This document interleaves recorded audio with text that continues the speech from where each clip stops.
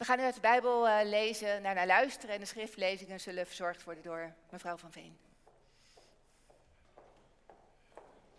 De toren van Babel. Ooit werd er op de hele aarde één enkele taal gesproken. Toen de mensen in oostelijke richting trokken, kwamen ze in Siniar bij een vlakte en daar vestigden ze zich. Ze zeiden tegen elkaar: laten we van klei blokken vormen en die gaan bakken in het vuur. De kleiblokken gebruikten ze als stenen en de aardpek als specie. Ze zeiden: laten we een stad bouwen met een toren die tot in de hemel reikt. Zo vestigen we onze naam en dan zullen we niet over de hele aarde verspreid raken. Maar toen daalde de Heere af om te kijken naar de stad en de toren die de mensen aan het bouwen waren. Dit is één volk en ze spreken allemaal één en dezelfde taal, zei de Heere. En wat ze nu doen is nog maar het begin. Alles wat ze verder nog van plan zijn, ligt nu binnen hun bereik. Laten we naar hen toe gaan en verwarring brengen in hun taal, zodat ze elkaar niet meer verstaan. De Heer verspreidde hen vandaar over de hele aarde en de bouw van de stad werd gestaakt. Zo komt het dat die stad Babel heet, want daar bracht de Heer verwarring in de taal die op de hele aarde gesproken werd. En vandaar verspreidde hij de mensen over de hele aarde.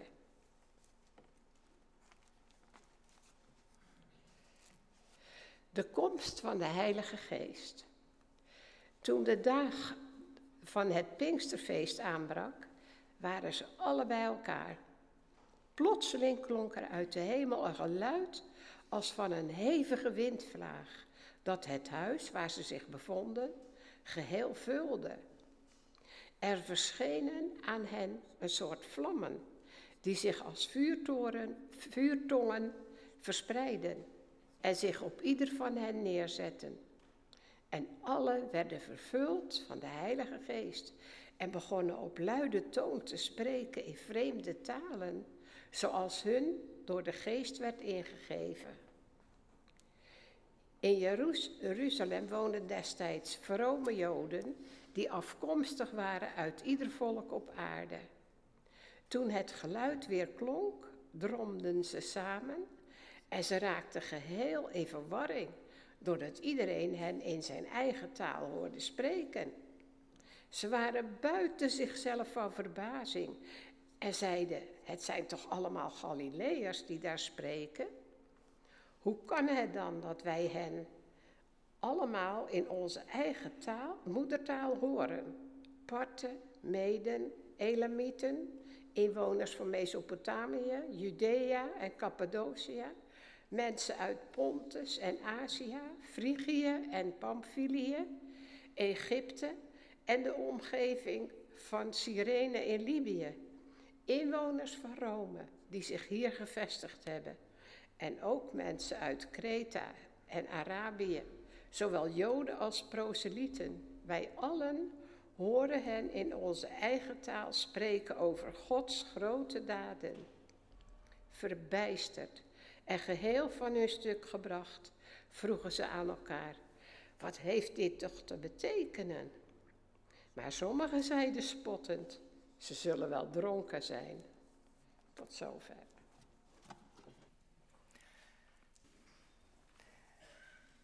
Boven de verkondiging heb ik gezet: Pinksteren, het feest van de verstaanbaarheid. Gemeente van Jezus Christus, jongeren, ouderen, houdt u van wind? Vind jij het lekker als het een keer flink hard waait? Ja, natuurlijk niet als je tegen de wind in moet fietsen en het dan ook nog eens hard regent. Maar een wandeling langs het strand bij windkracht 5, nou, daar houd ik wel van. Even lekker uitwaaien. En ik kan er ook van genieten als in de herfst al die prachtig gekleurde bladeren door de lucht te warrelen. Ja, mijn oude buurvrouw vond het maar niets. die wind. Wat heb je eraan, vroeg ze zich af. Ze was altijd boerin geweest en woonde nog steeds op de plek waar ze vroeger met haar man een boerenbedrijf had. Ja, regen, daar heb je wat aan, zei ze dan. Dat is goed voor het land. Dat hebben we op zijn tijd nodig. Anders groeit de mais niet en verdort het gras. Maar wind, daar heb je niets aan. Ze vond het alleen maar lastig. Als het hard ging waaien, dan moest ze palen tegen de deuren van de oude schuur zetten. Zodat die deuren niet opensloegen door de wind. Maar in de Bijbel wordt de Heilige Geest vergeleken met de wind. En het woord geest kun je ook vertalen met wind of adem. En net als de wind heeft de Heilige Geest ook iets ongrijpbaars. We kunnen de geest niet zien, maar we kunnen er wel iets van merken. En dat gebeurde ook op die eerste Pinksterdag 2000 jaar geleden. Ja, er klonk een geluid als van een hevige storm. Nou, denk maar even terug aan die zware storm die in februari over ons land raasde. Het gieren van de wind om je huis. En het bulderende geluid door de straten. Op die allereerste Pinksterdag was er niet zo'n verwoestende storm, maar wel zo'n soort geluid. En daar kwamen mensen op af. Maar wat hen vervolgens raakte, was niet dat geluid van die stormwind. En ook niet iets als eruit zag als vuurvlammen. Nee, wat hen echt raakte, dat was de taal die ze hoorden. En nog los van de inhoud van wat er gezegd werd. Dat is natuurlijk wel belangrijk. Maar de grote verwarring en verbazing ontstond omdat ze mensen in hun eigen taal hoorden spreken. En de Heilige Geest kan van alles gebruiken om mensen tot geloof in Jezus Christus te brengen. En tijdens Pinksteren wordt duidelijk dat de Geest daarvoor ook graag taal gebruikt. Hij wil mensen aanspreken in hun eigen taal. Ja, je eigen taal. Wat is dat precies? Nou, de taal die je het meest eigen is. Die het dichtst bij je staat. De taal waarmee je bent opgegroeid. Waarin je als kind je eerste woordjes hebt gezegd. De taal die thuis werd gesproken en waarin je later waarschijnlijk op school ook hebt leren lezen en schrijven. Dat is de taal die je heel vertrouwd in de oren klinkt. En die je niet alleen begrijpt met je verstand en met je hoofd. Maar die ook heel diep binnen kan komen. Tot heel diep in je hart. Het is de taal die als het ware deel uitmaakt van wie jij ten diepste bent.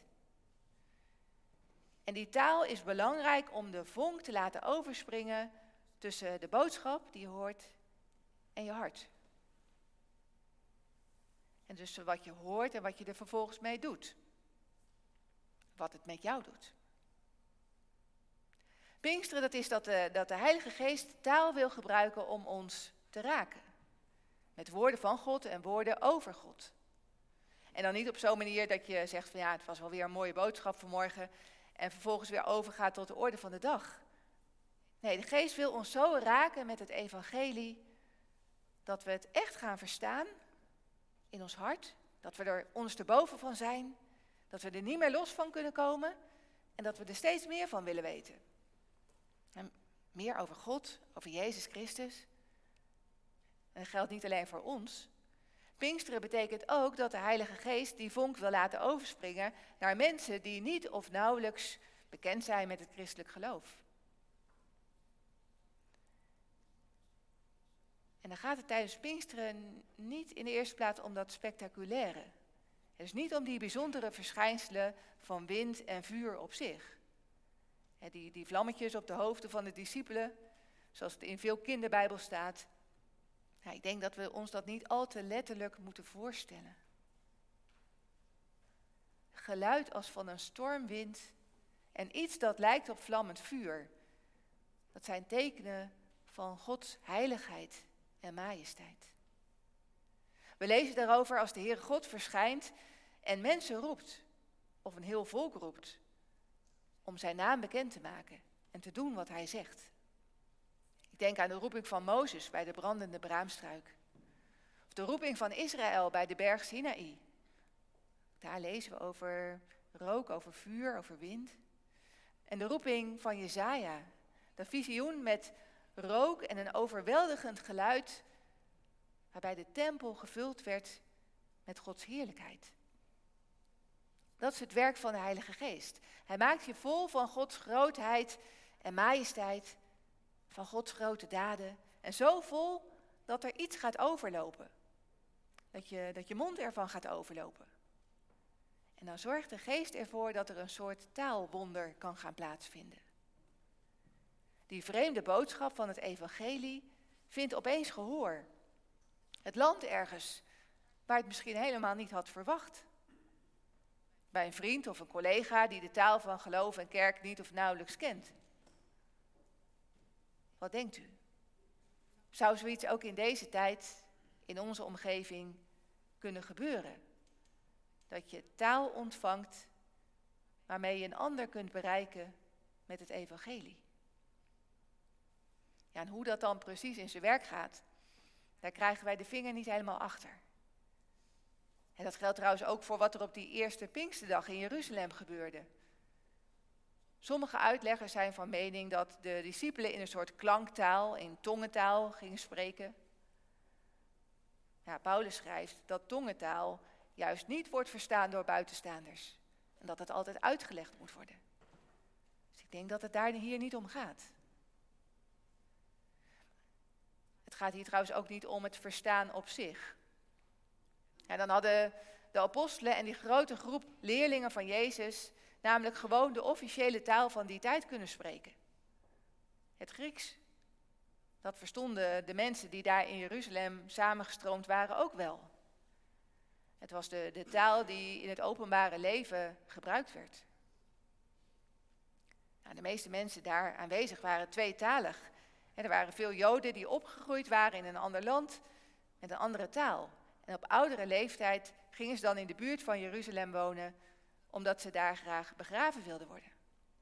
En er waren ook Joden uit andere gebieden en landen die speciaal voor het Pinksterfeest naar Jeruzalem waren gekomen. Maar die apostelen en die andere leerlingen van Jezus begonnen niet in die officiële voertaal, niet in het Grieks. Maar ze spraken in andere talen, zoals de Geest hun ingaf. Zou dat nu ook nog kunnen gebeuren? Dat je een andere taal aangereikt krijgt, waardoor iemand jou opeens gaat begrijpen. En dan denk ik niet zozeer aan allerlei buitenlandse talen. Dat je zomaar opeens vanuit het niets Arabisch gaat spreken of Zweeds. Ik sluit niet uit dat dat nog steeds zou kunnen gebeuren, maar ik denk dat die kans behoorlijk klein is. Die allereerste Pinksterdag was echt wel een heel bijzonder moment in de geschiedenis van God met mensen. Wat daar gebeurde, is het tegenovergestelde van wat we in Genesis 11 lazen. Over die torenbouw van Babel. In Babel wilden mensen opklimmen naar de hemel. En op het Pinksterfeest in Jeruzalem komt God naar mensen toe. In Babel wordt die taal zo verward dat mensen elkaar niet meer verstaan.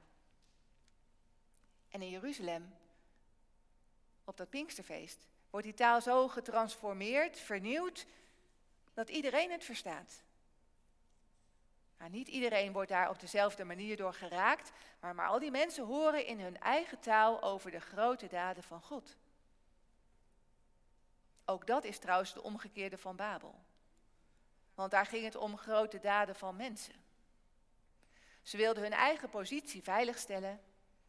En ja, dat is toch heel herkenbaar. Zekerheid zoeken in wie we zelf zijn. Wat wij allemaal voor elkaar krijgen in eigen kracht. Het grote probleem is dat we ons dan van God afkeren. En hem niet meer verstaan. En zo leren we van Babel en van de geschiedenis daarna, als wij God niet meer verstaan, dan verstaan we uiteindelijk elkaar ook niet meer. Even werd die spraakverwarring die mensen uiteendrijft opgeheven op die allereerste Pinksterdag. Voor korte tijd leek het weer op de situatie voordat de toren van Babel gebouwd werd. of als we vooruitkijken, voor even werd iets zichtbaar van het komende rijk van God. Want daarin zal geen sprake meer zijn van onbegrip en vervreemding van elkaar. En dat onbegrip zien we nu nog wel volop om ons heen. En vervreemding van God, van het geloof, van elkaar. Ook al spreek je allebei Nederlands, dan nog kan het soms zo lijken alsof je een compleet andere taal spreekt. Je vertelt wie Jezus voor jou is. Of je zegt iets over de kerk, over hoe belangrijk het voor jou is om samen met anderen God te aanbidden en te luisteren naar wat Hij vanuit de Bijbel tot jou wil zeggen. En die ander kijkt je heel glazig aan. En je ziet als het ware de vraagtekens in zijn ogen verschijnen. En je probeert nog eens duidelijk te maken wat je dan bedoelt, maar het komt echt niet bij die ander aan. Woorden blijven in de lucht hangen. De ander begrijpt ze niet of niet meer. Die woorden waarmee jij uitdrukking geeft aan je geloof. De taal die in de kerk klinkt, veel mensen kunnen er tegenwoordig niets meer mee. En toch denk ik dat die mensen vaak dezelfde vragen hebben als wij.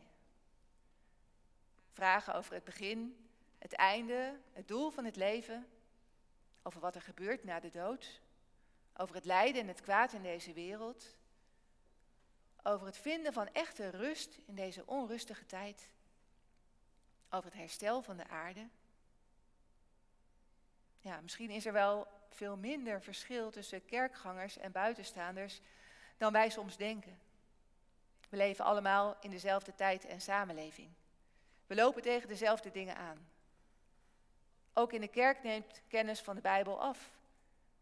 Vooral onder de jongere generatie. En dat betekent niet dat je je boodschap moet aanpassen. Maar soms moeten we wel proberen om nieuwe taal te vinden. Meer hedendaagse woorden om Gods boodschap door te geven. Zodat mensen die dat horen ook gaan beseffen. Dit gaat over mij. Over mijn leven. Over de dingen waar ik tegenaan loop. En over vragen waar ik graag een antwoord op wil hebben. En dat we de Heilige Geest daar heel hard bij nodig hebben. Ja, daar zijn we ons denk ik allemaal wel van bewust. Een paar maanden geleden verscheen er weer zo'n rapport van het Sociaal Cultureel Planbureau. Over geloven in Nederland. Nou, daaruit bleek dat er steeds minder geloof is. Meer dan de helft van de Nederlanders noemt zich niet gelovig. En er blijkt ook minder belangstelling te zijn voor algemene spiritualiteit en zingeving. En dat betekent ook dat het steeds moeilijker wordt om daarbij aan te haken. Want hoe vind je dan nog een ingang bij je ongelovige vrienden om over God te praten, als ze nauwelijks meer nadenken over die grote levensvragen? En als je dan al een goed moment hebt gevonden om in een gesprek iets te delen over je geloof, ja, dan kun je zomaar het gevoel krijgen dat je een compleet andere taal spreekt. Het is gewoon Nederlands en de ander begrijpt met zijn verstand echt wel wat je zegt, maar die vonk springt niet over. Er komt geen verbinding tot stand tussen jouw woorden en het hart van de ander waar je mee in gesprek bent. Taal kan een barrière vormen. Er zijn veel meer dingen die een barrière kunnen vormen, maar taal kan dat ook zijn. En ik vergelijk het even met die palen die mijn oude buurvrouw tegen de schuurdeuren zette. En taal kan ook zo'n soort paal zijn, een barrière waardoor de deuren van ons hart niet zo gemakkelijk openwaaien. Dat merk ik bijvoorbeeld ook tijdens catechisatie. De taal van de Bijbel is voor jongeren steeds meer een vreemde taal geworden, die ze lang niet altijd begrijpen. En daarom is het goed dat er ook af en toe nieuwe Bijbelvertalingen komen in meer toegankelijke taal. Maar dat is niet genoeg. En zelfs bij de nieuwe Bijbelvertaling moet ik regelmatig eerst uitleggen wat er staat, voordat we daar dan verder over kunnen nadenken met elkaar. In een gemeente waar ik pastoraal werk deed, kwam ik ook op bezoek bij mensen die wel ingeschreven stonden bij de kerk, maar daar nooit kwamen.